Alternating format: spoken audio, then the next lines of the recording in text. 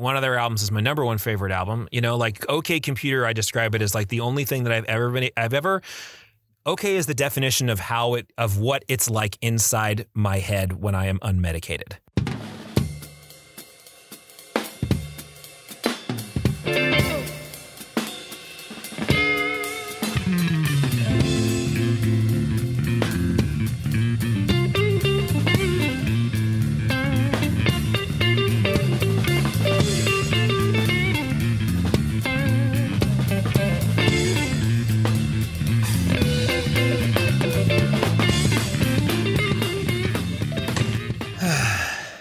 That I've seen most people say it is get a laptop, crack it all the way open, and then put it up on a stand in front of you so that it's right behind the mic. And then you can do like Adobe Audition or whatever. I haven't done it yet myself. I know. The other thing is I just don't have room in my tiny little closet, you know? So one of the things that I'm looking into is actually just getting a really small basic monitor and at least just having the monitor. I have enough room for a small little monitor and running a cable over to where my laptop is and getting like a Bluetooth keyboard. And that way it'll be able to handle all the shit I need to handle. Do what you do with what you got. Yeah, that's the truth. It's the truth. How you holding up this week, man? Good. Quite a week. When was the last time we talked? Shit. I mean, I can tell you by looking at my Google calendar. Let's see. When was the last time I want to say it was in November. December. So about December what? 6 weeks ago. Oh, okay. Yeah. The 4th. Okay. Not terribly long ago, but long enough. Yeah. Here we are in New Year. Kind of a new everything, huh? Ooh, I know. It's a new everything is right, man. So how you doing? I've been all right. Yeah. Spent Q4 doing a little soul searching. Okay. Because I no longer have the day job. Oh, I don't really? know if I told you that last time we talked. No. You didn't tell me that. Management was restructuring. Oh, fuck. I'm sorry, man. No, it's all right. I've dealt with it quite a bit. So it was end of September, I think. Oh, wow. Was it like a COVID restructuring sort of like COVID related sort of deal? COVID killed the entire industry I was in. All right. Well, on to greener pastures. That's right. I got my mic all set up. I could put a little bit more time into the podcast. I got a voices.com account. I'm great. Auditioning for voiceover work. Did you have you set up an ACX account yet? I did. Okay, good. I did. So that's, I don't have any books that I want to write myself yet, but I know what that is. Oh, well, shit. Fuck writing your books. Like, I mean, I'm sure, like, not fuck writing your books. Like, write your book if you want to write a book. But like, the great thing about ACX is, or A whatever it is, maybe one of those, some sort of acronym, is that the ability you can audition for any number of books to narrate. There are like thousands of books to audition for, and you don't need to go through agents or anything like that. I mean, don't get me wrong. Like, some of the books are complete trash, but like they still pay a couple $1,000s for the finished product, you know? And if you know how to tape yourself and edit yourself together anyway, you're already a few steps ahead of the game. And if you have, solid sounding studio, again, you're even more steps ahead of the game. So a lot of people will just go ahead. Like I said, you can like look through thousands of auditions and audition yourself to narrate the books, submit yourself, and you're good to go. Yeah, I didn't spend enough time on that website to kind of figure that part out. Hello. At the door. All right. Yeah, but check it out. It's pretty great. The only reason I haven't really done it is just because like you need time, right? Like you need the time to like read the book through once yourself to get familiar with it, and then record yourself reading it, and then edit out all the mistakes and send through you have to send like a section to the author or whoever's paying to have the audiobook recorded, and they have to approve it. And once they approve it, you then record the rest of the book, and then you send it back to them for their full listen, yada, yada, yada. But it can pay off if you get really good at churning that shit out quick. Yeah, I mean, it's just part of the audition process, right? Yeah, that's the other thing. That's not something that we're too unfamiliar with. No.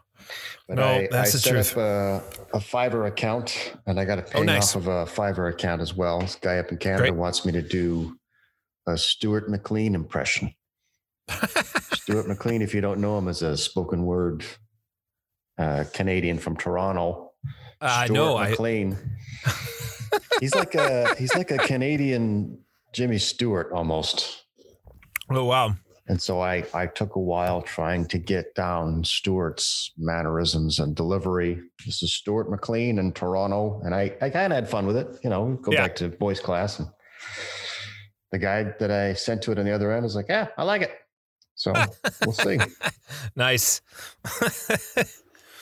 I'm pretty sure I probably told you this last time we spoke, but you know that Dr. David Allen Stern is having the COVID special where you can, where you can get all of his shit for half off. Oh.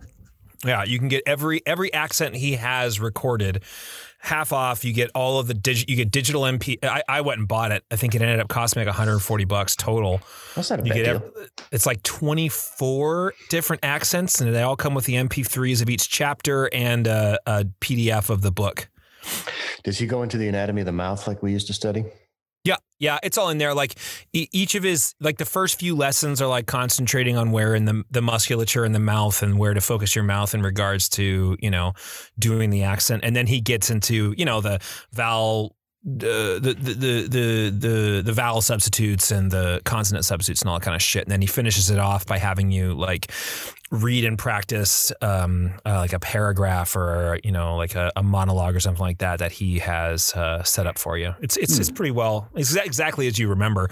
The crazy thing is though is they're all updated. This is like on version 3, so these were all recorded back in like 2012 or 2015, whereas the tapes we were listening to were recorded in like 1984. Yeah.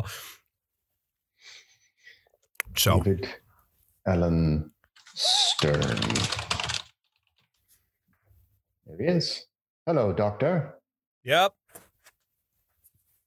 Very cool. Yeah. 35% off any audio downloads. Click to buy all 24 accent learning audios for $185. 50% off Zoom lessons. Oh, yeah. Right. So there's that. Then. Everyone's doing the pandemic hustle. That's right. You got to have something going on. I think everybody's miserable right now anyway. Just you got to try and get things back to some semblance of normal. Oh, Jesus, man. It's the fucking, what is it? I mean, we're all tired, right? Like, yeah, it's trauma. We're all just exhausted from it, man. Worldwide health crisis. It's trauma. There's really no other way to look at it. And it's prolonged, like shit. What we're 10 months in, and like, look, I'm not planning on like not wearing my mask anytime soon or getting up in people's faces anytime soon.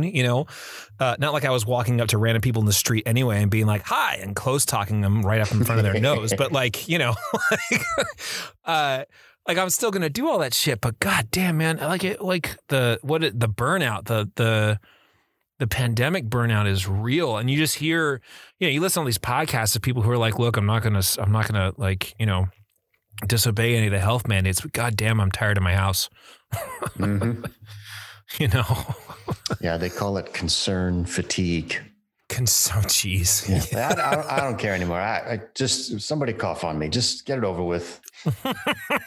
Maybe I never wanted to smell in the first place. Yeah. Well, but you lose your sense of smell, then that affects how you taste things too, right? Yeah. It's all connected. Yeah, but you get to a point of where, is the cure worse than the punishment? And I think that's where some people are, because they're like, take it all down. I don't care anymore. You know what?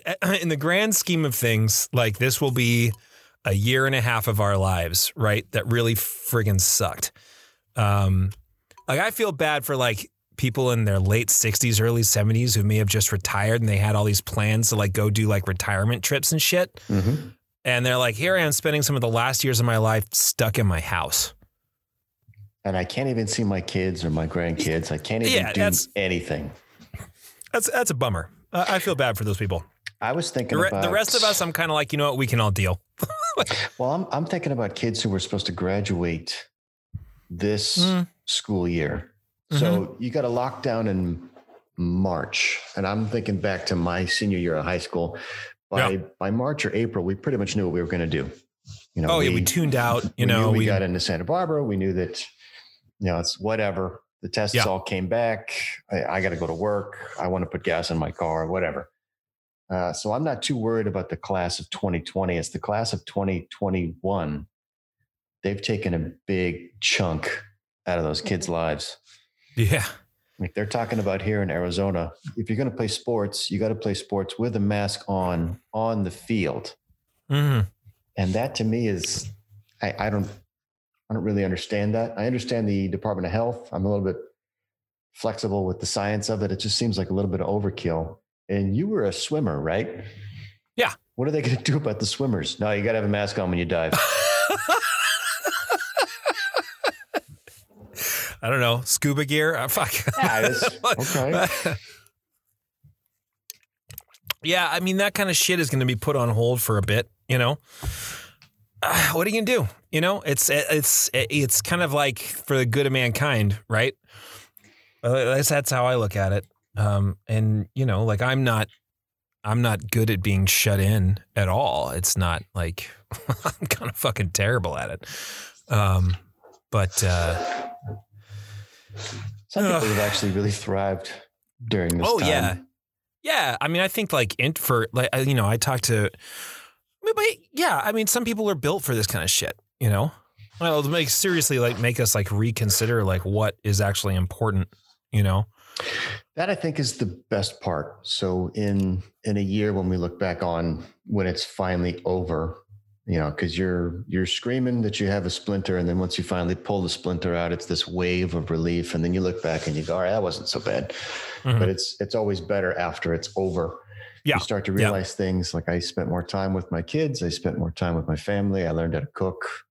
Yeah.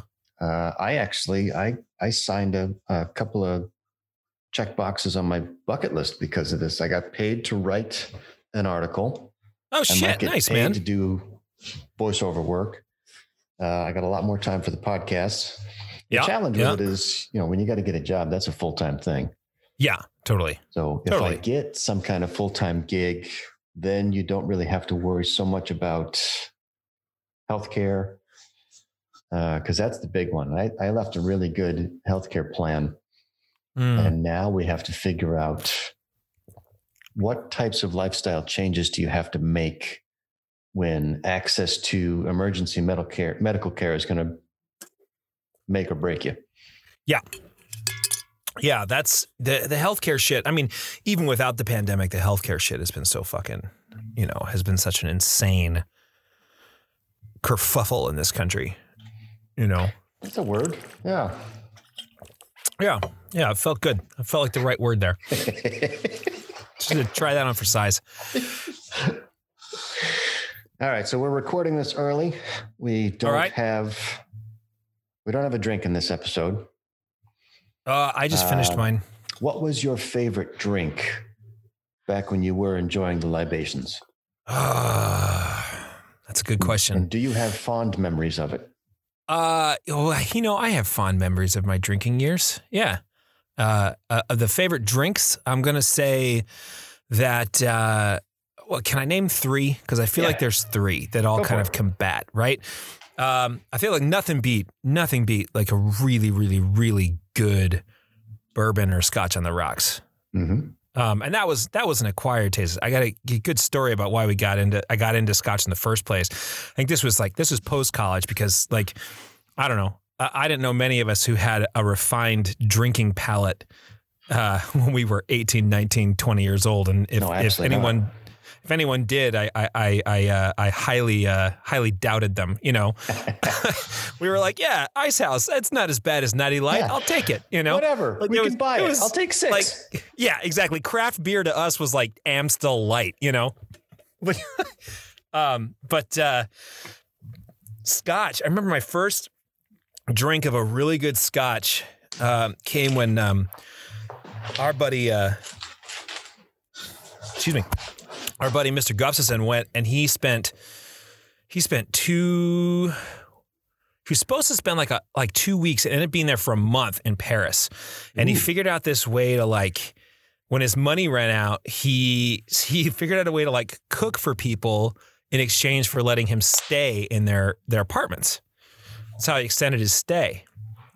And he said before he had done that, he was staying at one of the hostels, and he met this Scottish guy, and the Scottish guy took him out for drinks, and the Scottish guy is sitting at the bar, and he's like, all right, have you ever had Scotch before? And Jesse's like, no, I haven't. He's like, all right, well, he orders 2 Lafroigs, right? And the bartender pours them in smallish glasses, and being just barely out of college, grabs it and goes to take it like a shot, right? And right before the glass hits his lips, the Scotsman puts his hand over the glass and goes, "What the fuck do you think you're doing? That took 10 years to make. You don't shoot it, you sip it." So that from that point, so he ordered me, like, we ordered 2 Lafroigs, and from that point on, I was like hooked on the smoky, peaty Scotch, So just that, not even on the rocks, just that with like, I used to always like, and this is probably just like bullshit, but I would like turn on the faucet and just really quickly wave one finger at the faucet and drip like 1 droplet of water into the Scotch. Because for some reason in my brain, someone once told me like, "Ooh, don't put too much water in it. You're going to ruin it. You just want to open up the flavor." The aroma. Yeah. Right? Such bullshit. But I would do that. So that was one of my favorites. As far as mixed drinks goes, like every summer was Pimm's Cup season for me. You ever had Pimm's Cup? It rings a bell. Oh man, Pimm's Cup are the shit. So Pimm's is like one of these like no one knows the ingredients, like some like stuffy British drink, right? It's like a liqueur, but you mix it with like, you can mix it either with like ginger beer or with that San Pellegrino limoncello, with a slice of this is bougie as fuck. A slice of cucumber and a slice of lemon and lime, and put it all together. It's called a Pimm's Cup, and it is fantastic. And then a good solid IPA. Best IPA, I think all around IPA that I ever had, I'm going to say belongs to a tiny little brewery in Colorado called Odd 13. And they had this IPA called Superfan that was fantastic. I have heard of Odd 13. Yeah. So that was a very long answer to your question. And now though, I'm into the craft non-alcoholic beer scene, which is a lot larger than you might think it is. Yeah, I understand it's growing with the youth. Yeah, it's huge. It's huge. I got a couple, and and the great thing is like you can order it online. They'll mail it to you because it's all non-alcoholic shit. So I've got like 3 sixers waiting for me at home that just got delivered today that I'm excited to try out. And it doesn't lose any of, I want to say the flavor, but the flavor wasn't really part of IPA. Was kind of the bite. Do you still get the bite from the hops? Is that bitter kind of rush still kick it? I've had a few of the non-alcoholic IPAs that are good, but none that have been quite as like punch you in the face with that hoppiness yet. Yeah. This one that I'm waiting for right now, which is coming from a brewery, they're called Untitled Art. They have this juicy IPA that they just released that all of the message boards are raving about. So that is apparently like now it's like the gold standard for non-alcoholic IPAs. So I'll let you know how it is once I get my hands on it. I know there was a thing about hop water, and that was the water that they kept from the hops before they actually added it to the mix and fermented it. And I guess hop water is a thing. Yeah, I think Lagunitas would sell like 4 packs of hop water. I haven't tried that myself. But for some reason it hasn't really quite, like, something about it just sounds like runoff to me. It's like hop water. Like it's a thing. It's what it is if you like the smell of a good craft IPA, Yep. That's the hops. That's what's coming at you. That's the skunky, stickiest to the icky. Yeah. And so if you like that, it tastes like water, but it smells like hops, and that's my understanding.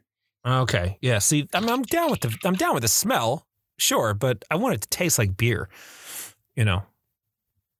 It should, ideally. Yeah. Yes. Yeah. No, that's the trick of any marketing copy when you read it is, well, I would hope so. We have the best service and we always do what we're told. Well, yeah.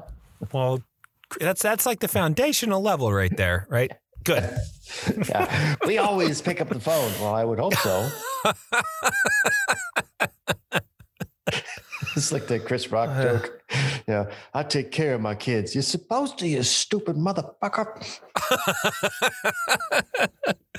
Like Goonies. Like, this doesn't really look like water. It's wet, isn't it? It's wet, ain't it? Frank it. I was an unabashed Scotchman, and I knew that whiskey by itself was enjoyable. I tried to get into mixed drinks for the latter half of my 20s. I was looking for my drink. Like, what is your signature drink? Right. Think of scenes in movies or television shows when somebody walks in and the person who's already at the bar sees them walk in and go, they wave to him. They go, get him a whatever. Yeah. I wanted that. I wanted to walk in and somebody go, get him a whatever. And I got friends who are like that. They have, Did you find one yourself? I tried, and I bounced around from place to place to place, and I never quite figured out what it was. The difficulty in finding a drink is you have to find a drink, at least in my opinion on this, you got to find a drink that you can have one of and enjoy it, as well as like 6 and still enjoy it. Because if you find that you got to ramp up to enjoy it, that doesn't make for good situations.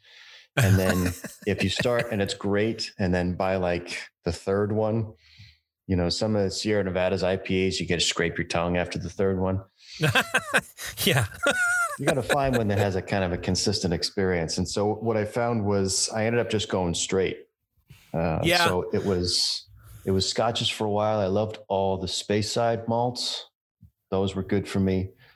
Johnny Walker Green is my go-to. Okay. They discontinued that, and then Costco revived it for a while, and then Costco gave up. So Johnny Walker Green Label, I think, is gone to the ether. No. So I've been moving around. A buddy of mine. Go on. A buddy of mine who may end up doing kind of regular episodes of the podcast with me. He is dyed-in-the-wool bourbon. Okay. He says, I only do bourbon. He says, none of that Scottish crap. He goes, I want the fresh barrels. I want the warm Kentucky hug. He's all about that. So I kind of migrated over to bourbons, but I've been trying different things all around. I do like a good IPA. Yeah. But I moved over to the Rocks Tequila just to see what it was all about. Okay. And so I tried his Terramana, and that's nice over ice. And then I just heard about the one that Cranston and Aaron Paul got into, which is Mezcal. Oh, see, that's when you said tequila, I was like, that was going to be my question, because Mezcal's the shit. Yeah, I hear so many good things about it. I actually think if you're a Scotch drinker, then Mezcal's a pretty easy step, because it's got a sort of, especially and I don't know if Johnny Walker Green is like this because I've never had it myself, but I was always a very peaty Scotch guy, right? So if you're into that sort of smoky Scotch flavor, the Mezcals are a really good crossover because they've got a really solid smokiness to them. Mm-hmm. If you want to try a really good distillery that does Mezcals, I believe they're called Del Maguey. Let me just... Del Maguey, yeah.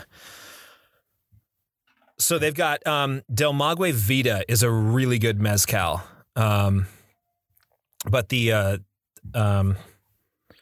distillery is called Del Maguey. Vita is their mezcal that I really, really enjoyed, and it won't break the bank either. It's a pretty solid bottle for maybe like $30-$40.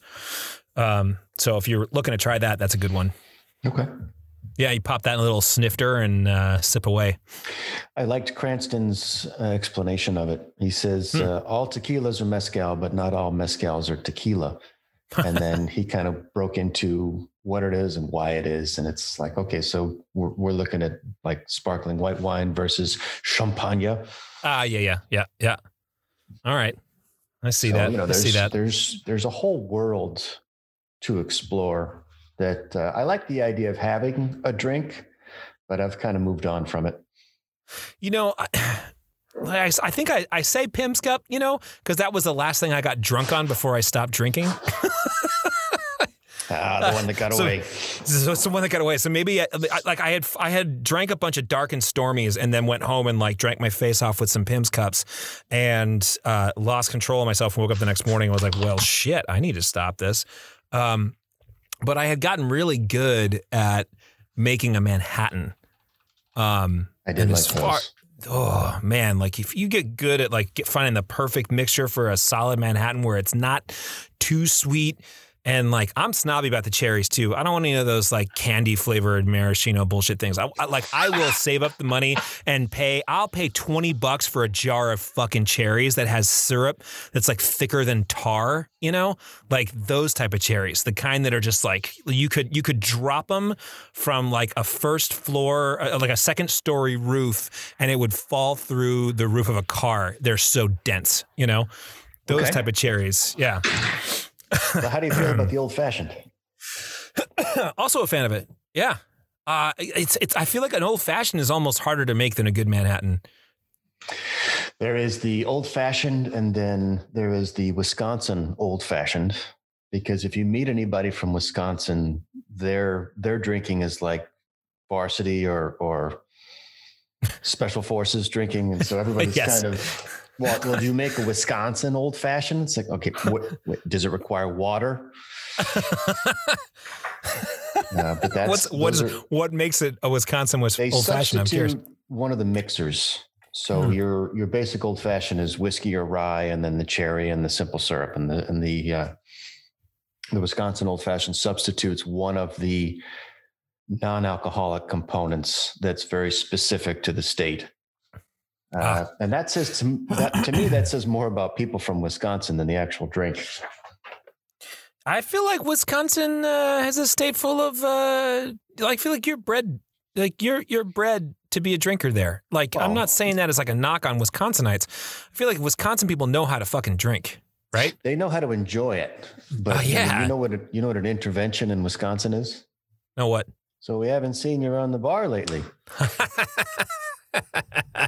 They got that Wisconsin beer too, the New Glarus. You ever had a New Glarus spotted cow?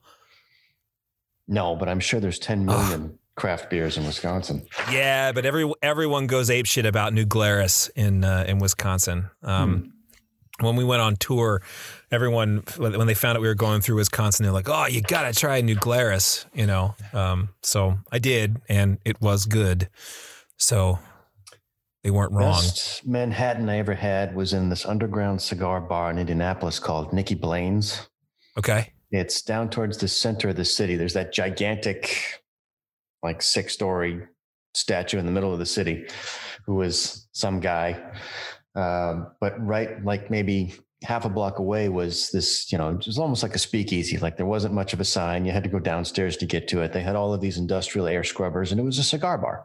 But it was very Rat Pack.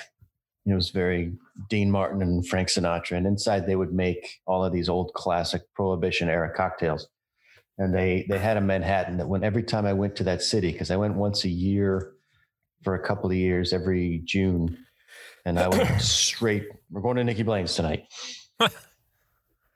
And that was fun. So when you find the right ambiance, I think the drink adds a little bit more personality. Yeah. You know, I mean, shit, you also got to find the right bartender, right? Because some people just some people just don't know how to make a good drink. I think that's true. You know, like you can follow the directions and still make a shit drink, you know? I don't know what it is. It's kind of like baking, right? Like some people follow the directions to a T and you know, they got like you get a crappy cookie out of it, you know, and other people follow directions to a T, and I don't know, maybe they're baking with love or something like that. And it's like fucking, it's like a baking orgasm. There are some tricks to the trade from bartenders that have figured it out. Sure. In my culinary journeys that I've been going on, it's cook at a higher heat, use more butter, more sugar, and more salt. And the idea is when you're in a restaurant, you got to flip tables. So you got to be able to crank out food as fast as you can. And when you add those extra ingredients, it just punches up the recipe better and it makes it more flavorful. And I'm wondering if there's a similar bartender's trick of you got to make the drink faster. You got to churn them out. You can still be artisanal and make a work of art, but there are, maybe it's more ice in the shaker or it's more vermouth or, you know, there's got to be some method with which they do that. Usually the choice of spirit probably has a lot to do with it too. Yeah. Yeah. You could do plastic bottle, pop off rot gut vodka, and then place it up to something like a Beluga or some of those that are distilled 600 times. And you're not drinking the same thing. No.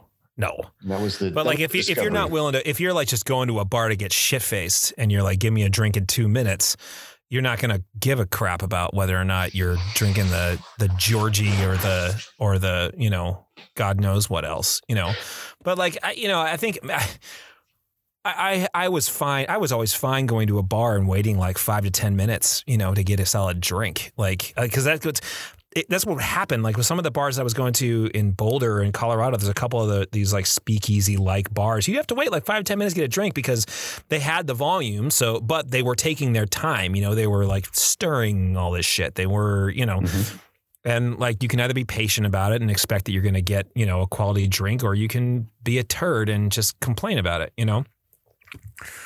Like I think I learned that with my brother. My brother, the bad drinks. Yeah, the turds deserve the bad drinks. You know, my brother is a huge, like his hobby is tiki drinks and tiki culture. So he has, his job requires him to travel to a bunch of different cities. He works for Disney. He's an Imagineer. And so he travels all around the world, and every city he goes in, he looks for the tiki bars, and he's been collecting tiki recipes here and there. And, I remember I met up with him one night. I went to visit him in San Francisco, and there's 2 great tiki bars in San Francisco. There's one called the Tonga Room, which is in like the basement of, is it the Fairmont Hotel right in Union Square? You go downstairs, you go into this giant room, and in the middle of the room is a big pool, and a boat comes out into the middle of the pool, and the boat has a band on it, and every now and then it rains on the pool. And there's a tiki bar, right? So it's like bizarre. And then it's totally out of like, you know, 1950s, 1960s San Francisco, you know? And then the Shipwrecks Cove is like, it's 3 stories, but each story is the size of like a small dive bar. So it's a total divey dive bar, right? And there's only one bartender working the 3-story outfit, right? And you watch that bartender work, and he's working as fast as he can. But with tiki drinks, there's like 40 million ingredients in these damn things, you know? So like you watch the guy like pour like, you know, he reaches and he's touching like 70 bottles to make like one Mai Tai, you know? But when you get it, it's like, oh, even if you're not like a fan of sugary drinks, you get a solidly made tiki drink, and that shit is good. A lot of ground to cover too. Yeah. I want to say I've heard of the Tonga Room, but not the Cove. I think it's called Shipwrecks Cove. Yeah, it's cool. Check it out. Next time you're in San Francisco, check them out. They're definitely worth it just because they're so bizarre, you know? Well, you have to find the bizarre ones. We always went to Vegas for the rotating bar in Vegas after we saw Fear and Loathing. It's just, you made a pilgrimage. You had to go. We're going to go to Circus Circus, and we're going to get a drink in the rotating bar. Yeah, but isn't that dumb? Yes, it is. We're going. Yes, it's entirely stupid. No one should actually want to do this. There's no logic here. No. Wrong with you people.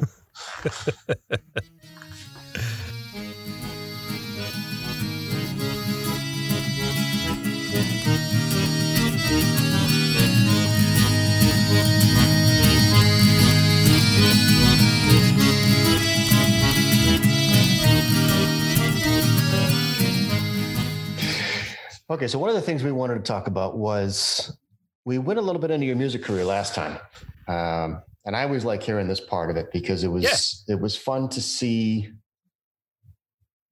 It was fun to watch you walk from one world to the other, because we spent a couple hours a day doing theatrical stage production, titles, and all of the Olivier and Gielgud, and we studied emotional resonance and objectives and motivation, and we dealt with the different flavors of professor that we had to deal with, and then we'd go out and we'd be college kids and we'd drink too much beer and dance the night away. And I was always fond of watching you make that transition from one to the other.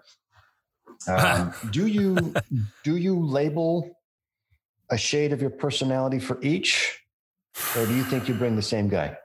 Nah, I think it's all performance for me. Okay. I don't think, my wife and I get into conversations about this all the time. I think, and she would slap the back of my wrist for saying this, but I have never considered myself, I would never label myself as an artist. I would always label myself as a performer first. Mm-hmm.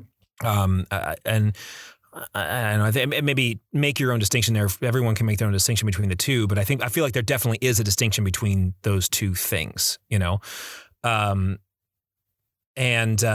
Steph, she's an artist. She's through and through a fucking artist, and I would, go into our classes and most of the people that we were going to school with in acting school all knew a hell of a lot more about theater than I did.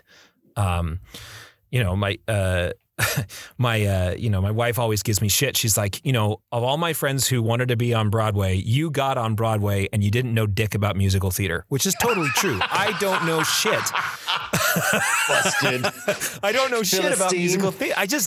Totally. I don't know shit about it. I'm completely worthless when it comes to any sort of theater knowledge. I mean, I have a little bit more because of, I've gone to 7 years of theater training. But, getting into it, it wasn't, I didn't really know all that much about it. But so I always considered the two to be flexing similar muscles for me personally, I think the difference was when I put the theater hat on, right? There was definitely a lot more, at least once we got into school about it, I got up into my head a whole hell of a lot more on stage for theater stuff than I ever did playing music, right? You got to warm up, and every time if I didn't warm up, I always feel like I had a shittier show. You got to think about especially if you're delivering classical text, what does this actually mean? Blah blah blah blah blah blah. And. Then we were in school, so all the productions we were doing were somewhat educational productions. So you're trying to put everything you've learned into what you're doing on stage. It's a million different things going through your head. When I got on stage with, so I guess I'm contradicting myself here when I say it was the same shit. When I got on stage with a band, I didn't think about it. It was just kind of well, this is what I know how to do instinctually, right? And I think there's an aspect of that with theater, but I think with a theater performance, there's a lot more up in my head shit about it. I don't ever actually know that. When I think back on my days performing in theater, I don't ever actually know that I ever truly hit it, right? That I ever truly felt there's a performance I can look back at and be I knocked that one out of the park. Right? Mm-hmm. Because there was just so much going on. Whereas, particularly when I was playing with Stir Fry, we just got out and fucked around. It was all for fun. It's not like we were pursuing anything serious, with the band that I'm in now with my wife, we are we go to vocal lessons like every couple of weeks. We're constantly rehearsing. We're constantly tuning shit. So it's funny because now when I play music, it feels like I felt like when I was doing theater, because now I'm thinking about like where I'm placing the notes in my mouth and where the breath support is coming from to make sure that like I'm in tune and am I blending right with my partner on stage and am I playing the right chords and all this kind of stuff. And that sort of like instinctual thing of like just letting myself like get on stage and do my thing. It isn't necessarily there. But back in the day, it was. So yeah, I lied when I first said they're both the same. One's more cerebral and one felt more muscular. So that's an interesting way to put it. What I remember is I didn't really start to enjoy it, I don't think, until I let go. I was just as equally in my head, because while it was a repertory training program, we were trying to get the best out of ourselves. We were probably what you would consider emotional athletes. There was still a grade, and that whole bullshit about being on probation. Oh God. I it's know. like, well, how better to take somebody that's at their most emotionally vulnerable and tell them you may or may not survive this. Yeah. And it's kind of like, well, if you audition and you get cast as the part, you got to do a lot to get kicked off of a production. So why are we reevaluating this every quarter as to whether or not you should stay here? And it got to a point of where I kind of felt probably a little bit along the lines of what you were saying is whatever, I'm going to have fun with this. Yeah. And the tragic irony of it is once I said, I'm going to have fun with this, I'm no longer interested in having an academic theater career, was when they all came back and they went, so what did you do there? And I said, it wasn't conscious. Right. This is okay. I mean, shit, I don't mean to offend anybody who has taken, theatrical training. And I of course don't mean to put down conservatory training programs or anything like that, because again, I went through 2 of them. So I realized that like, I'm essentially like talking shit to myself here, but I kind of feel like a lot of the time what ended up happening is we'd sit in these classes, we'd watch people perform, and then we'd just sit there and listen to us all talk. Like everyone had something to say, and then it became like a clever off. Like everyone had something more clever that they wanted to say about the scene that they just watched. And then, like 95% of what we were actually doing in the class was just bullshitting. And then 5% was actually getting up on our feet and doing something, There was a bit of a clever off. I think the other challenge about this, which may have some parallels to the real world, is we were very much at the whim of the personality of our professor. Yeah. So you would take one performance, both professors would watch it. One of them would pull you aside and say, here's what you need to do better. The other professor would pull you aside and say, that was amazing. Here's what I thought you did right. And sometimes those would be directly contradictory viewpoints. And you as a performer who's taking notes, you kind of have to go, well, shit, they kind of cancel each other out. Then you got to fall back on which one's giving me a grade this quarter. Right. Which is all, you know what? It's all fucked because what really matters is the audience, right? Yeah. They're the reason that you're doing it. Yeah. And I guess that, you're going through these training to try to be the best you can be in front of an audience, but like we only had so many opportunities to get in front of an actual audience. And I'm not talking about an audience of our peers, I never, God, I mean, I could go on for hours about this shit, but like theater people doing theater for other theater people is just straight up masturbation. Right. And elements of it. Yeah. Yeah. I don't know. I don't think it makes you better to perform in front of other theater people. No, I agree with you there. I totally agree with you there. I think if anything, it gets you up in your head, you know, because we're fucking mean. Theater people, performers, generally speaking, I think are competitive. And I don't know, maybe I'm just an asshole, but like there's a competitive nature to it. Oh, I wouldn't make that decision, or, oh, I that person's singing out of tune, or, wow, why, there's this constant sort of like inner critic going on, No, I think you have to. I think that's the nature of the business side of it, because you can perform anywhere you want for free. You can stand in the middle of the sidewalk and do a performance art piece. But the idea of getting cast in a show is somebody else is deciding whether or not you're going to make money for them. So the nature of the competitive part of it was extremely strong. I don't think that's stepping out of turn at all. I think that's an accurate statement about the economics of craft. Yeah, and you can have like high-minded ideals that like, well, it doesn't really matter what the audience thinks. What matters is that I am creating this art right here, you know?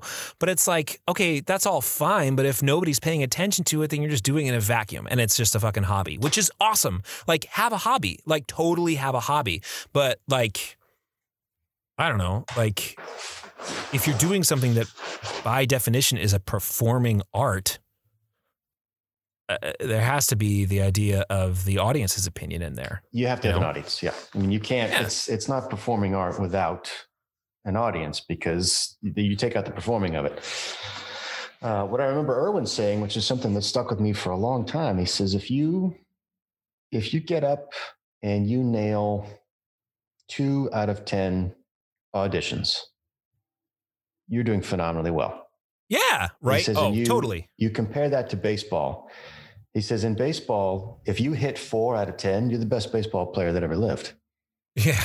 And when you take that into account, you think to yourself, wow, okay. So at that point, like that was our 3rd year, I think, when he said that. And I was like, well, if I had known that, then it's more about quantity. It's more about getting out there and just auditioning, because then it's a numbers game.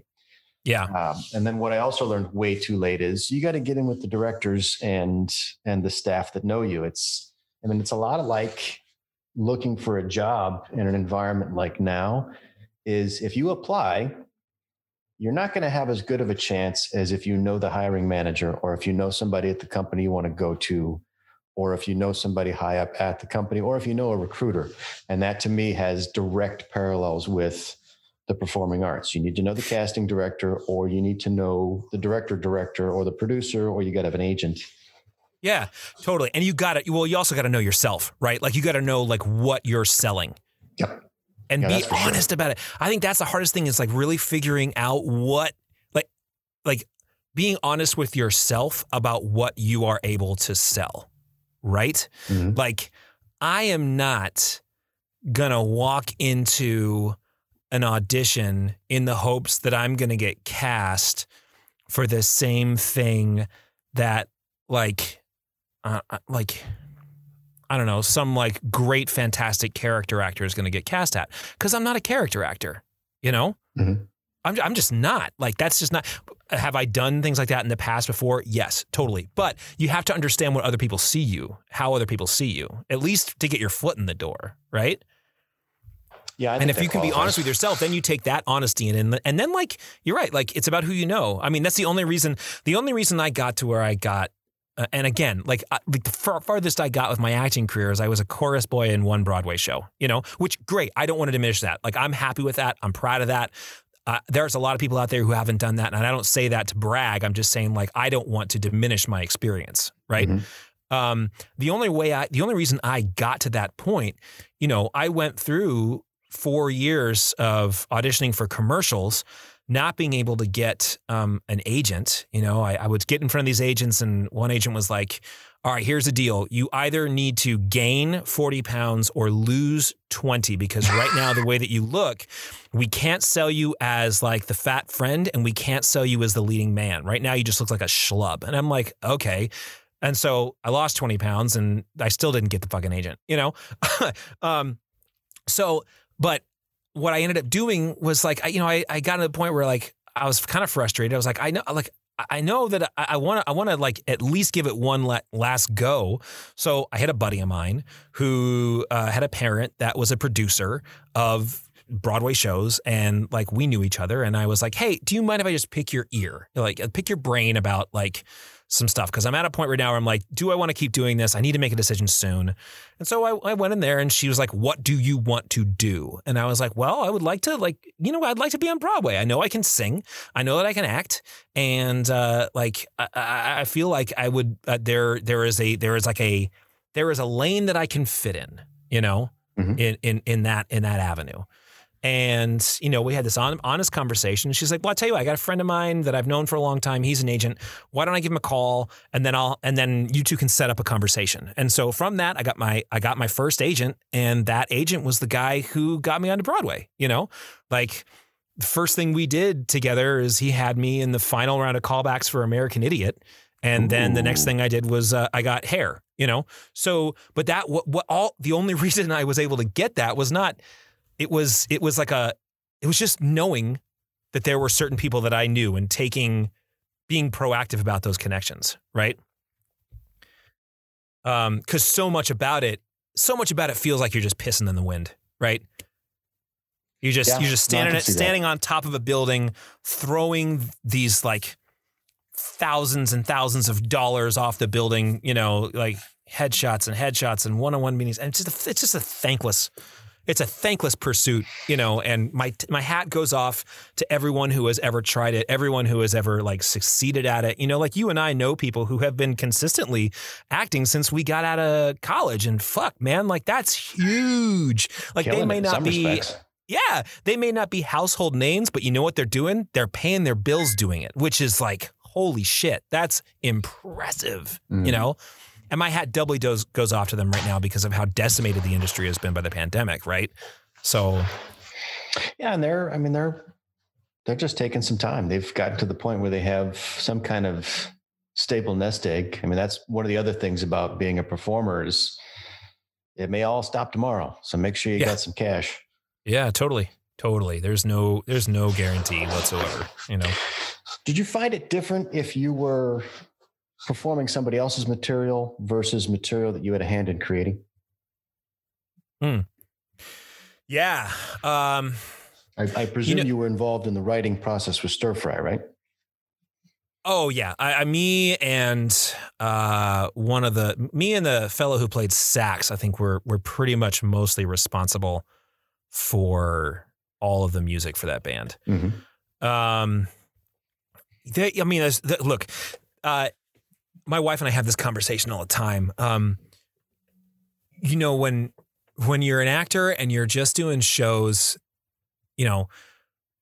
what you have to show for it, especially if you're doing theater and all you do is theater, what you have to show for it is a piece of paper that shows what plays you were in, written by what person, directed by what person, mm-hmm. right?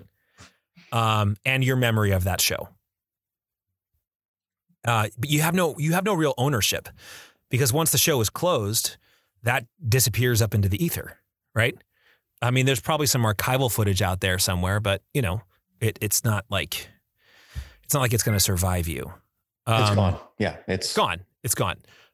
So there is a sense that you're spending all of this time, all of these blood, sweat, and tears you're throwing into this project that you have no ownership and you don't really, you just have no ownership over. I mean, I had some good times doing shows that I didn't have any hand in creating. I was literally just like a soldier, and I'm like, and by soldier I mean like I'm just like an actor. I'm here to like help you with your vision, but I definitely feel a lot more pride over the stuff that, I'm doing with the Fremonts. We've got this show that was supposed to go to Edinburgh last summer. We may go this summer. We're still waiting to hear the final word on that. But that's ours. Like we wrote it. We wrote all the music for it. My wife wrote the entire script for it. It's ours. At the end of the day, it's our name. It's our name on the copyright, mm-hmm. right? And no one can take that from us. And we have an album, and we have, someone shot the performance of it, and we have all this press about it, and all we can say, and our names are attached to it. And there's like a certain sort of like, it means more, and it makes you want to work harder for it. Like I feel, at least for me, it makes me want to work harder for it when it's not just my ass on the stage, it's my ass on the line for everything about it, Yeah, so that's because I was thinking about what you said before. Is I would consider myself a writer. We went through pretty intensive performance training. And the parts that I felt were the most fulfilling were the ones that I had a hand in creating. You know, you're looking at words on a page. How many times has Tartuffe been done? How many times has Shakespeare been done? Yeah, totally. You're giving an alternate interpretation of somebody else's words. And that aspect of it is fun. You can play pretend. But, you know, what are you really putting into it that allows you to express yourself other than a shade of something that everybody's already done? And so I remember a lot of the stuff in movement class really appealed to me because we had to write all our own stuff. In voice, we would read other people's work. There was, I think, occasion for us to write our own stuff. And then in the performance part of our training, it was mostly other people's stuff.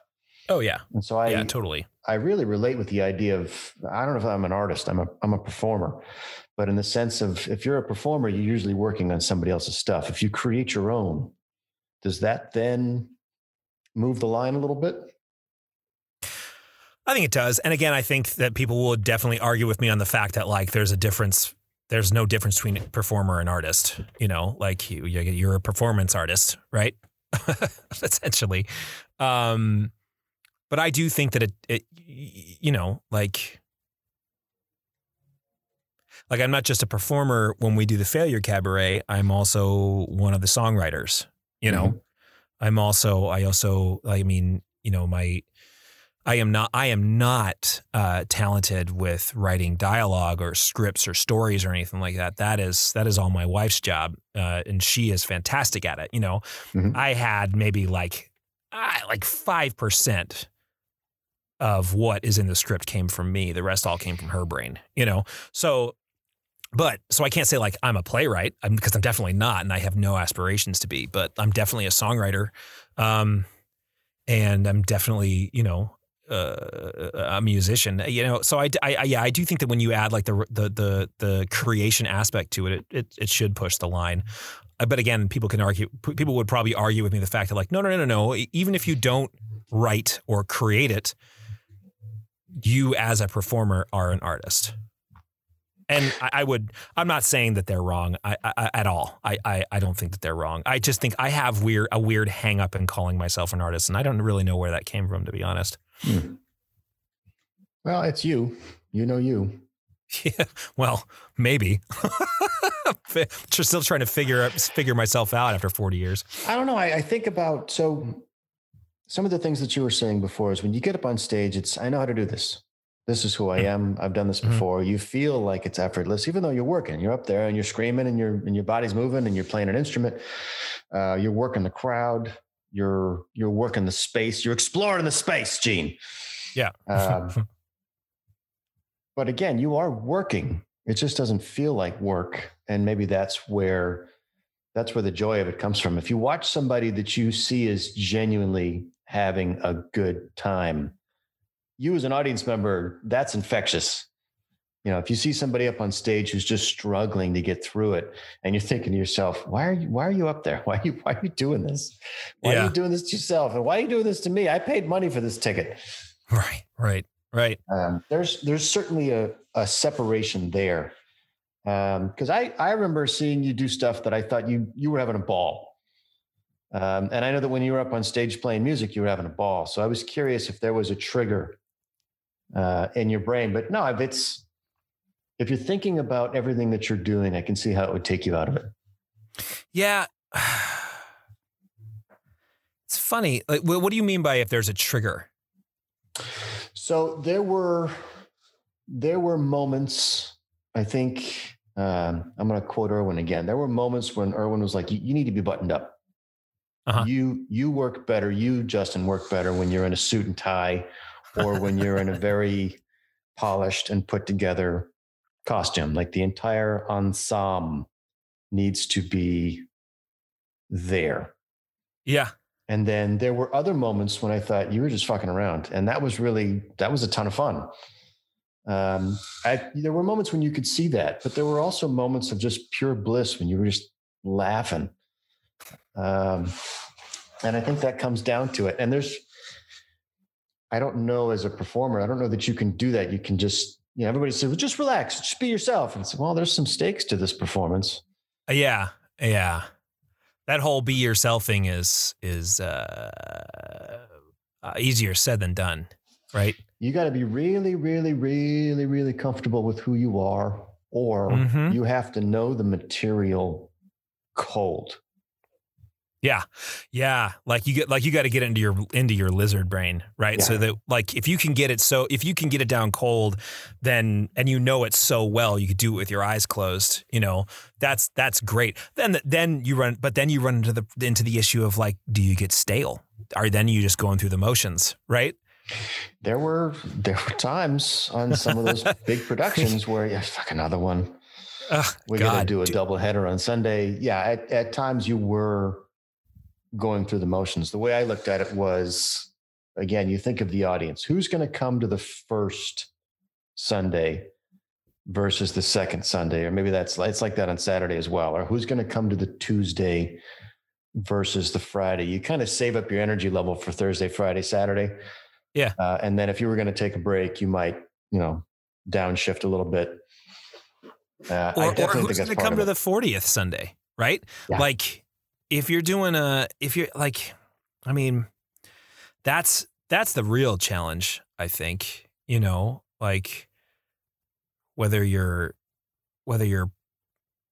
performing, you read stories about these bands that perform like 100 plus shows a year, right? And it's like, fuck, that's a third of the year that you're playing a show, right? Mm-hmm. Probably playing very similar set lists, right? Same songs over and over. Same songs over and over and over again. Like, how do you? Because I think that I believe that it's your responsibility as a performer to make sure that every audience feels like they got their time's worth, right? Yeah. I think you have to. It's critical. Yeah, it's totally fucking critical. So, like, man, every show should feel like the first night. Whether you're playing music or whether you're it should have that energy, right? Whether you're a musician or you're an actor or God knows what. Every show should have a feeling of the first night. Because, and maybe not the first, I don't know. It should have that importance, right? Because we all know we fucked up the first nights. How many fucked up first nights are there, right? Well, yeah, this first night was just essentially the last rehearsal, right? Yeah. Opening night was, if you flubbed a line by opening night, it was like, no, you're done. Yeah. Yeah. You could flub up some blocking, or the guys couldn't get the lighting timing right. Those are the fun parts of opening night, because that's a real visceral energy. It's like being on the high dive. Mm-hmm. But I think you're right. If you get into a run that goes on more than, what would you say, maybe 20 shows? Yeah. At that point, it's a job. You're gonna go to work. Yeah. You're gonna do a job, and I think that's the benefit of the understudy. You don't really have an understudy in the music business, do you? No. Singing on vocals tonight for you will not be me. Yeah, no. In that case, like they just cancel the show, right? If someone's sick, they just cancel the damn show. Yeah.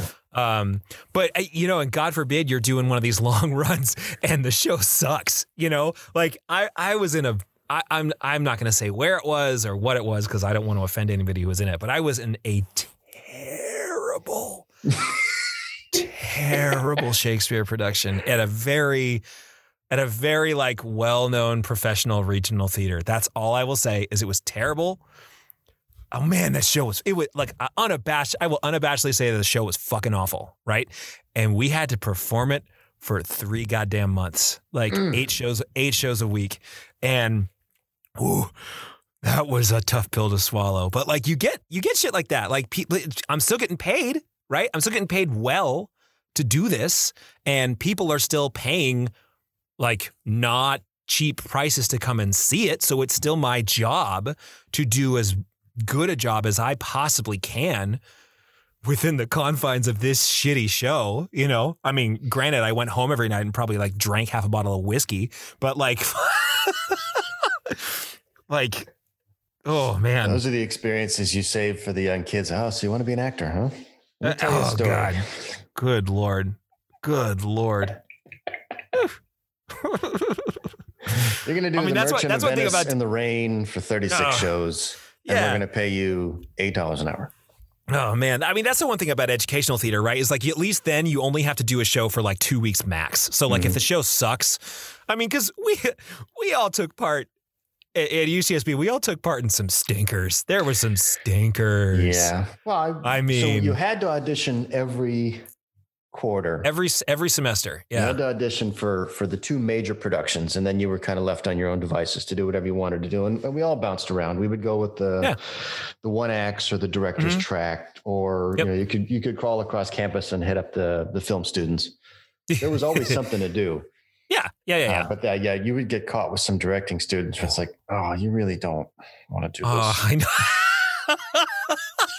That just, what can you do, man? I mean, what can you do? Like, we've all, like, that's the other thing too, man. I think that, like, a majority of shit out there are stinkers, and that's just the nature of it. It's hard to make a good piece of art. It's fucking difficult. And maybe some people write like one incredible song. Maybe some people write that one show and never hit it out of the park again, right? I mean, God damn, how many chances are we going to give M. Night Shyamalan, right? Like, Oh, you mean a dark and eerie, slowly building narrative that ends with a critical twist? And the twists are like 99% of the twists are like, that's it? It's the trees? Come on. It's formulaic. Jesus. I think everybody just keeps trying to catch lightning in a bottle. It's like, no, he had a good run. Yeah. And then there's others who just have it, right? Yeah. There are other people who they figured it out, or they were born with it, or it's something that, like, there's just some shit you cannot teach. Somehow their well seems to have no bottom. Infinite potential, yeah. Yeah. And then you look at like newer artists who you think might, like, I like getting this whole idea of like, okay, who's going to be the next person that we're going to be listening to for the rest of our lives,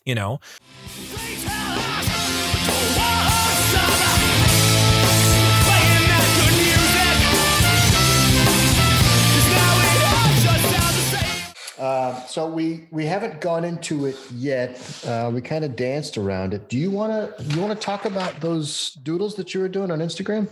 Shit, yeah, man. Totally.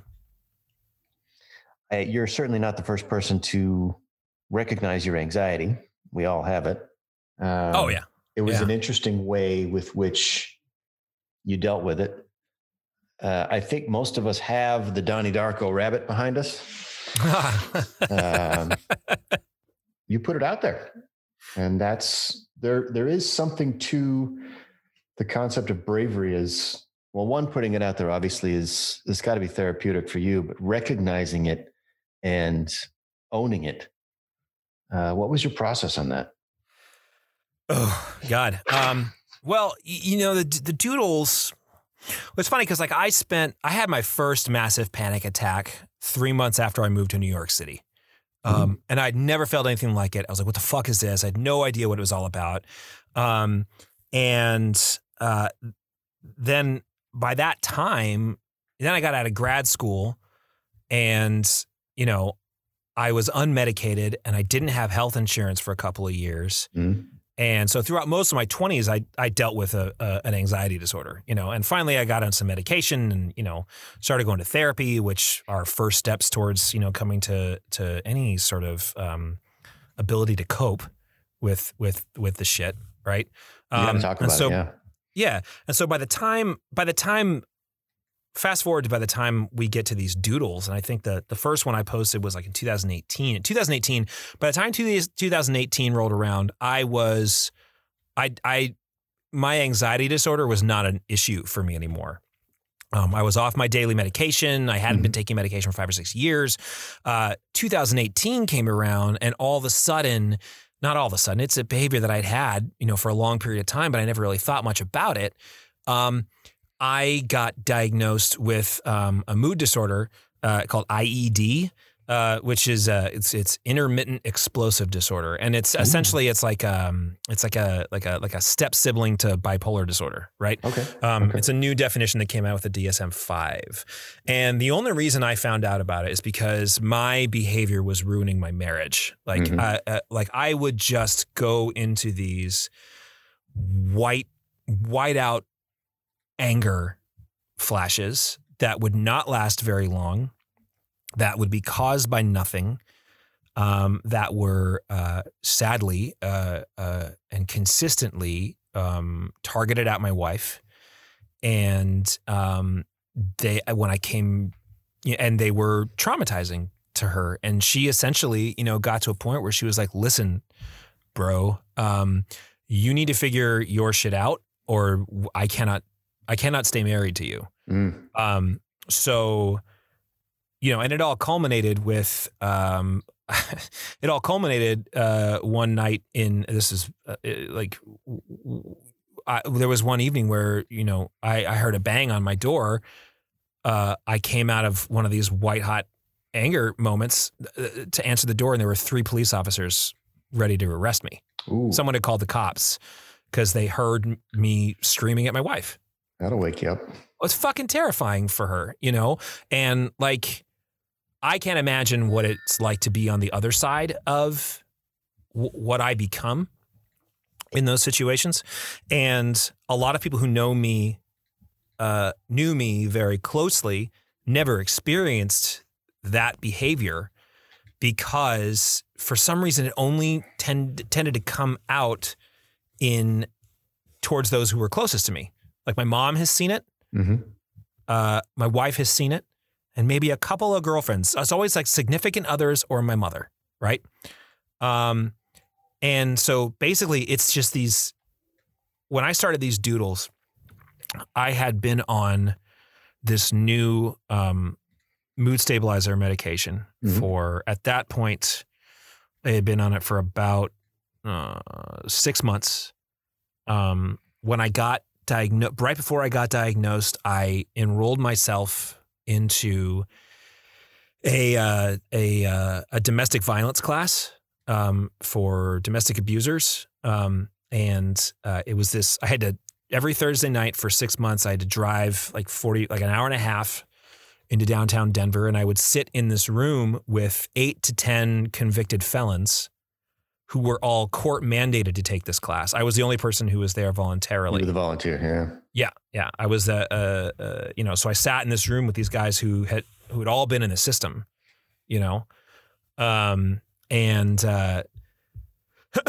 so just after I finished the class, I had been on the medication for 6 months, and my doctor started experimenting by putting me on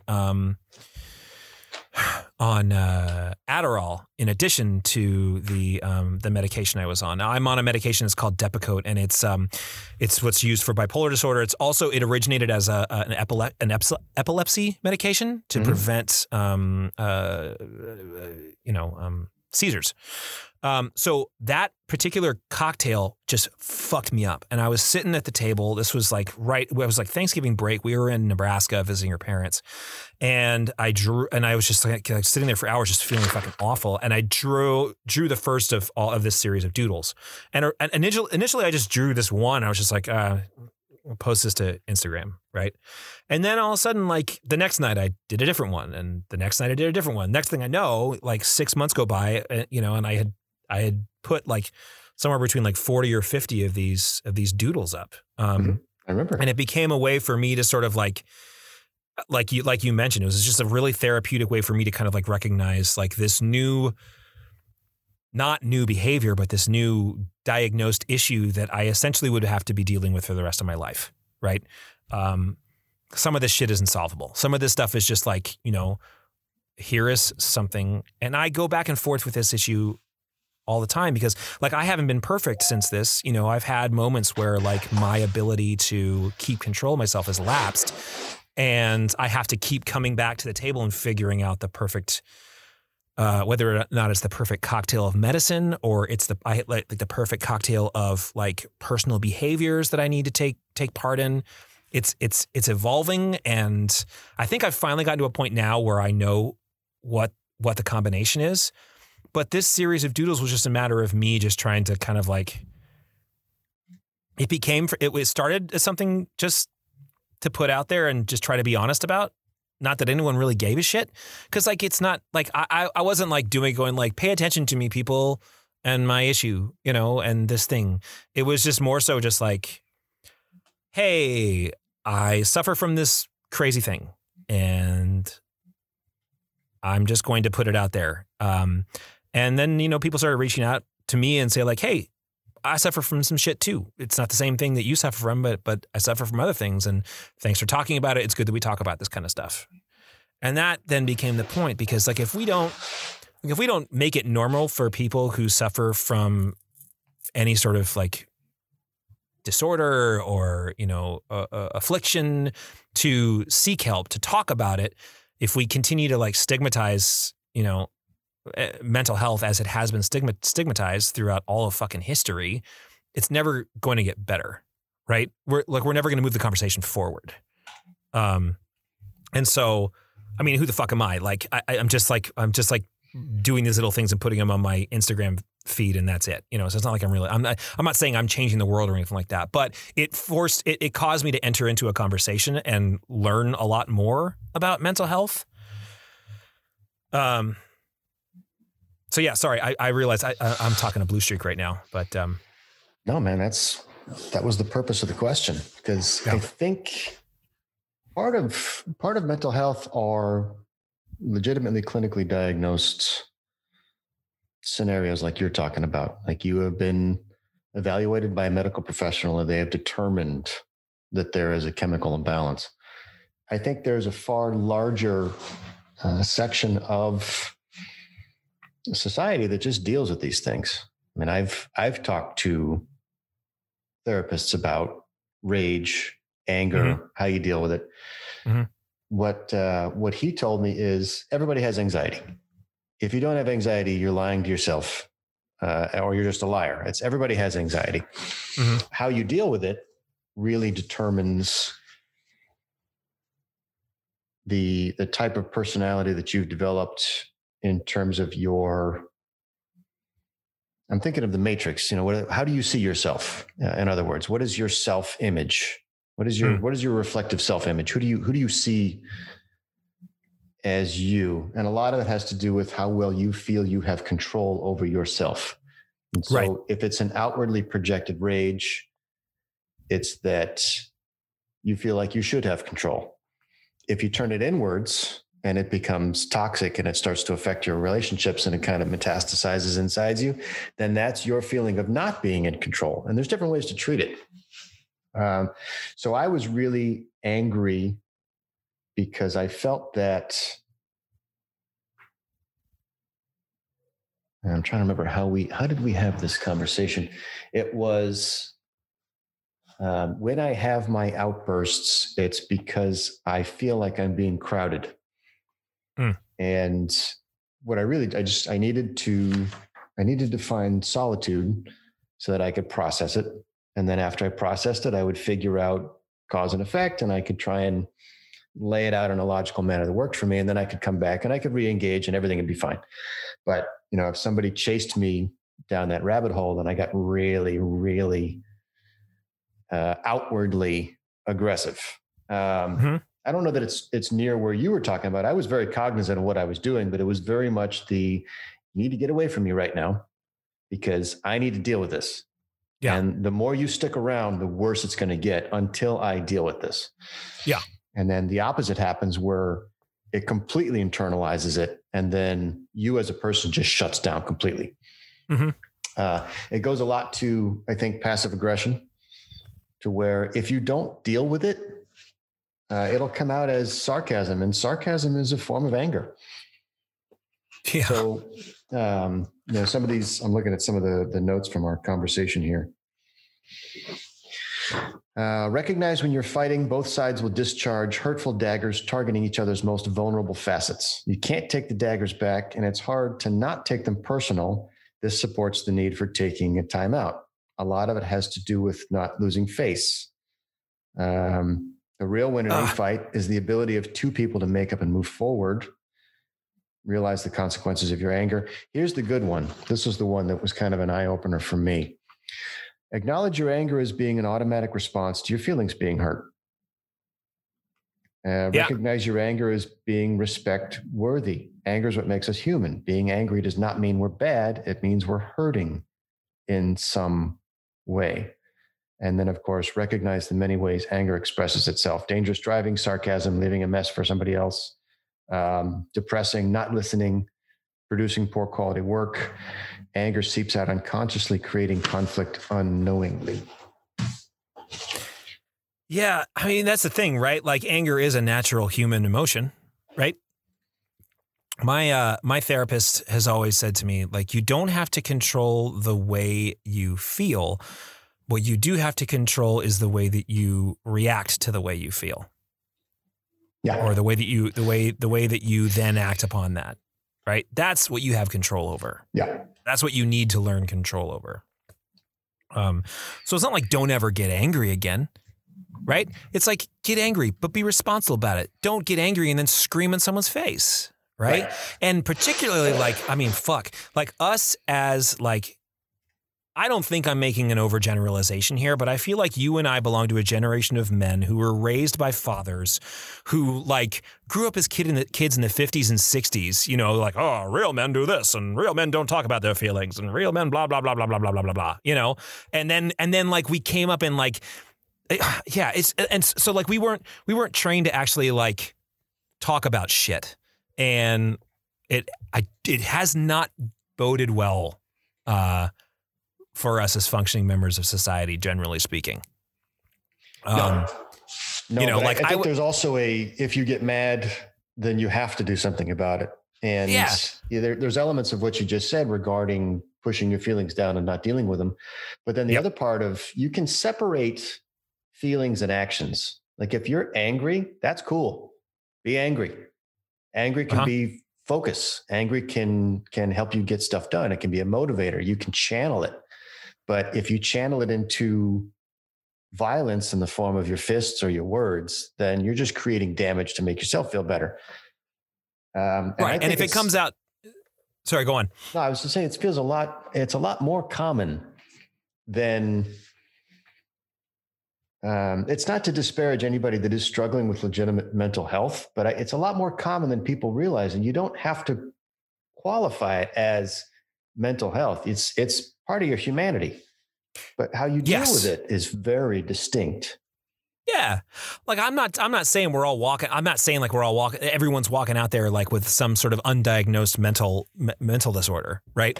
But like we're still learning how to admit that like we don't always have fucking control. Like just because you might not suffer from some sort of mood disorder or anxiety disorder or depression, just because you don't suffer from those things doesn't mean that you shouldn't fucking have a therapist. I mean, everyone should have a therapist because I think everyone needs some unbiased person to help them suss out the way they feel about shit.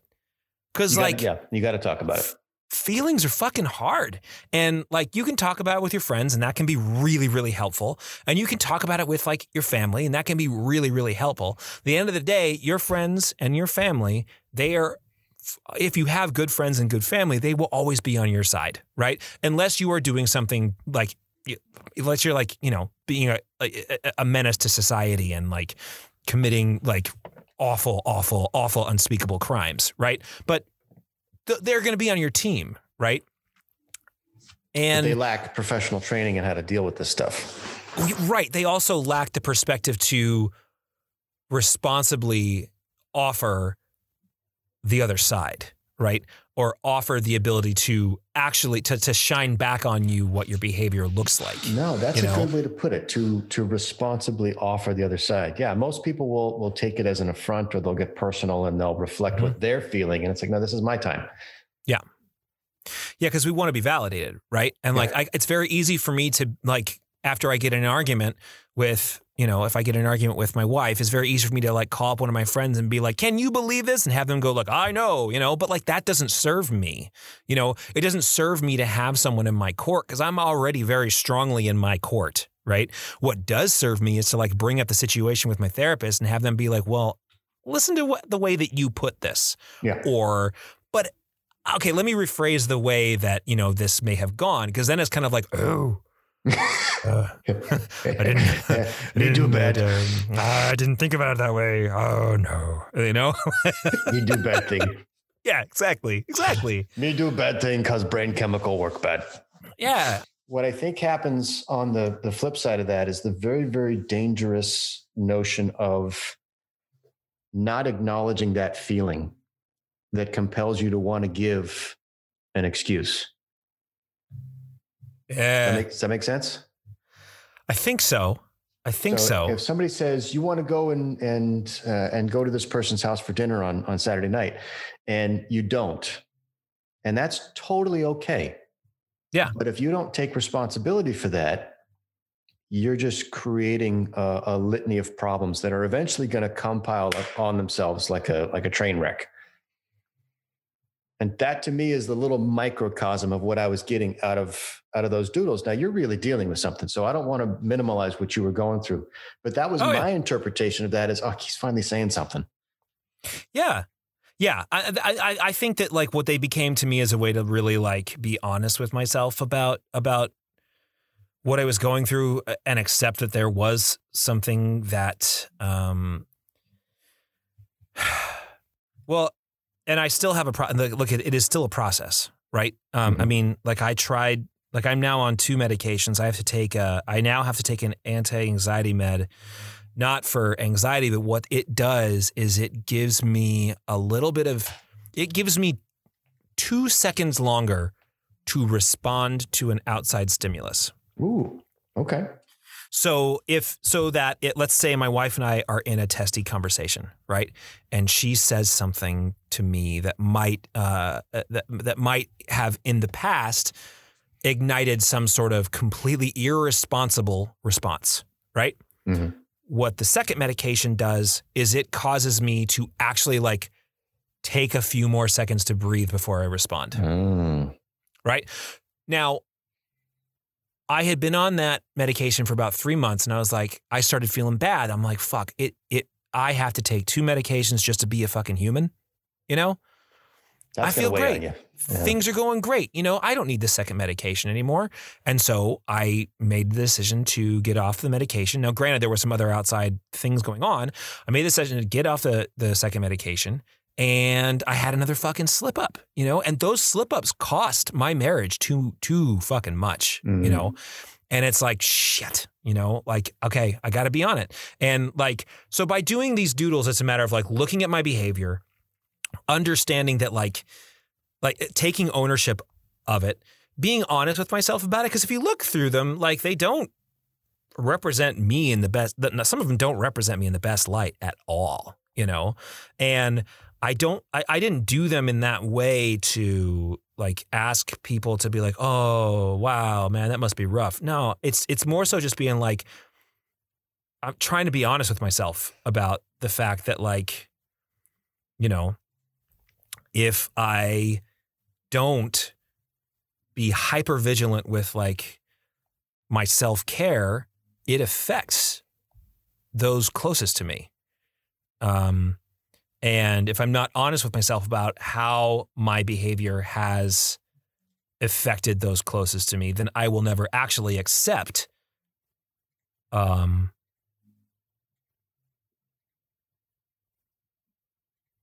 what it is man, I'm not saying this well. I think you're a little horned dude. Everybody has one. Mm-hmm. And I think they're always with us. And if you're aware of them, you can keep them at bay. But the second you let your guard down, they have a wonderful opportunity of taking control. They can take control in very extreme measures, or little tiny things can seep out like passive aggressive comments during a conversation. And I think what I love that you drew attention to is your dark passenger. If you're a fan of Dexter, that's what that is. And it's always there. So if you remember, A Beautiful Mind, did you ever see that? Yeah. With Russell Crowe. Mm-hmm. So by the end of the movie, he's had a very long and arduous journey with it. At the end of the movie, he's walking along and everything seems like, okay, happy ending, right? Yeah. And then you look over and you see Paul Bettany and all of these characters that are in his head. You see them all about 50 feet away and they're walking with him. Mm-hmm. And I thought that was very telling, obviously in an extreme sense, but to a very minuscule degree, I think everybody has that. There's always somebody 50 feet away that you got to be aware of. And if you ignore them, you never know when they come up. They'll come out of nowhere and surprise you. Absolutely. Right? Absolutely. Like it's all about acknowledging those pieces of ourselves that we may not be all that happy exist. Mm-hmm. But if we just ignore it and don't accept that it's there, then it essentially has free reign to pop up whenever it wants to. Yeah. And it shows up in the strangest forms. It can be substance abuse. It can be pornography. It can be violence. It can be, it can be emotional abuse. It can be like emotional outbursts of what? Mm-hmm. Those are all little things that, you kind of look at that person, you go, what's your problem? No one's the villain of their own story.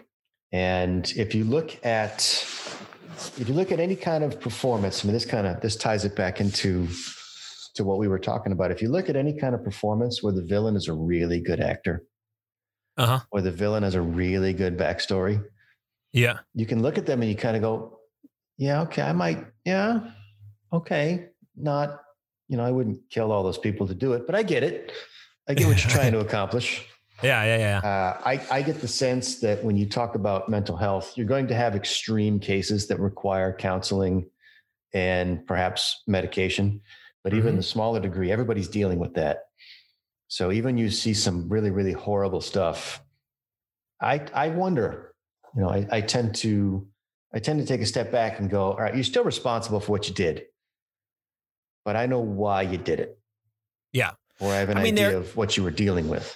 Yeah. And like you said, there are those extreme cases where some people, need a lot of help. Yeah. And that doesn't make them less human than anybody else, And I just think that we, generally speaking, the general we are just so afraid of admitting and staring the issue of mental illness in the face.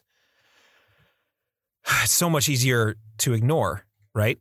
Than it is to try to solve things. And then you can get into the conversation about everyone out there wants to say we don't have a gun problem, we have a mental health problem. And it's like, okay, cool. So fucking solve the mental health problem, because right now we're not seeing it. I mean, there was that big issue that I think it was JFK, back in JFK's administration when they closed all of the asylums. Right? They closed them all. They got rid of them all and sent them all out into the street with this thought that the community would take care of these people who needed some serious help. And that's when you saw the homeless population rise. That's when you saw all these people who actually need help, can't afford it, can't do it on their own, left to their own devices, and instilling fear in us, quote, normal people who just see all of them as lunatics. Right? How fucking unfair is that? It's a tragedy.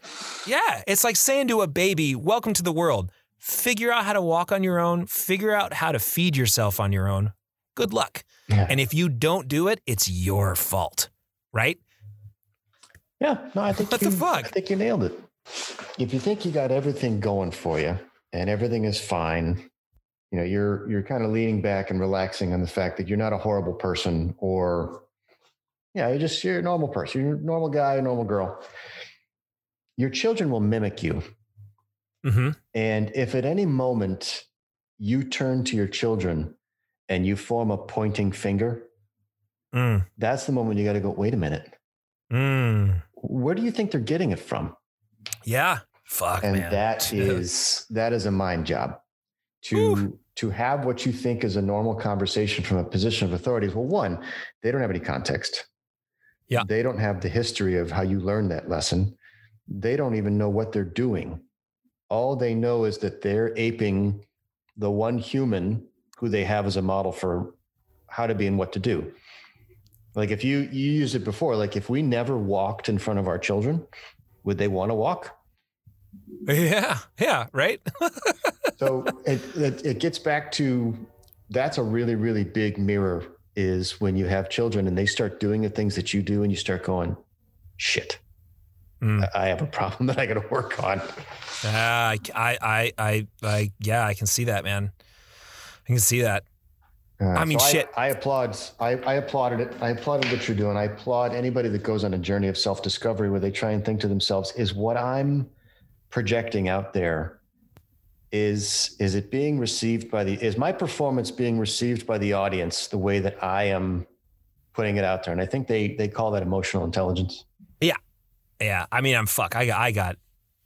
we all have so many miles to go, right? I mean, like I'm a more evolved me now than I was 15, 20, even 2 years ago. I'm a more evolved me, but I still have so much further to go. And before I feel like I'm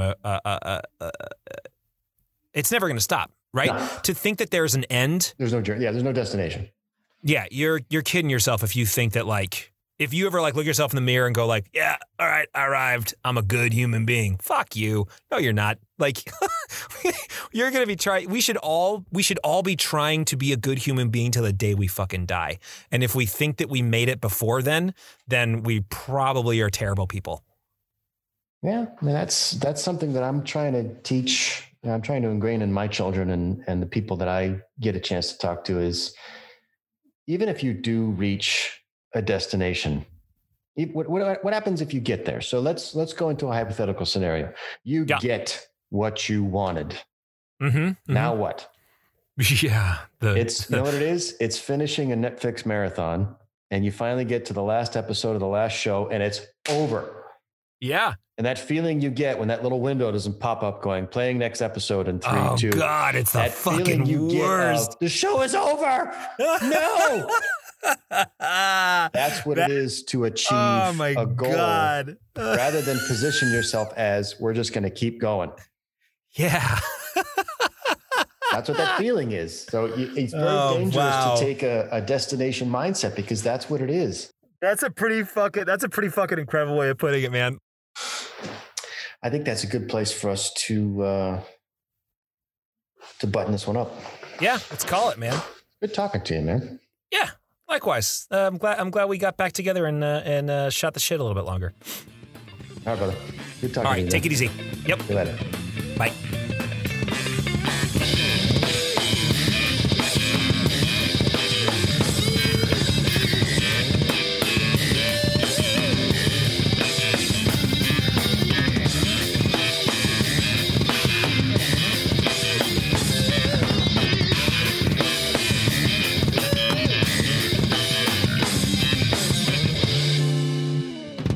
This place is dead anyway, man.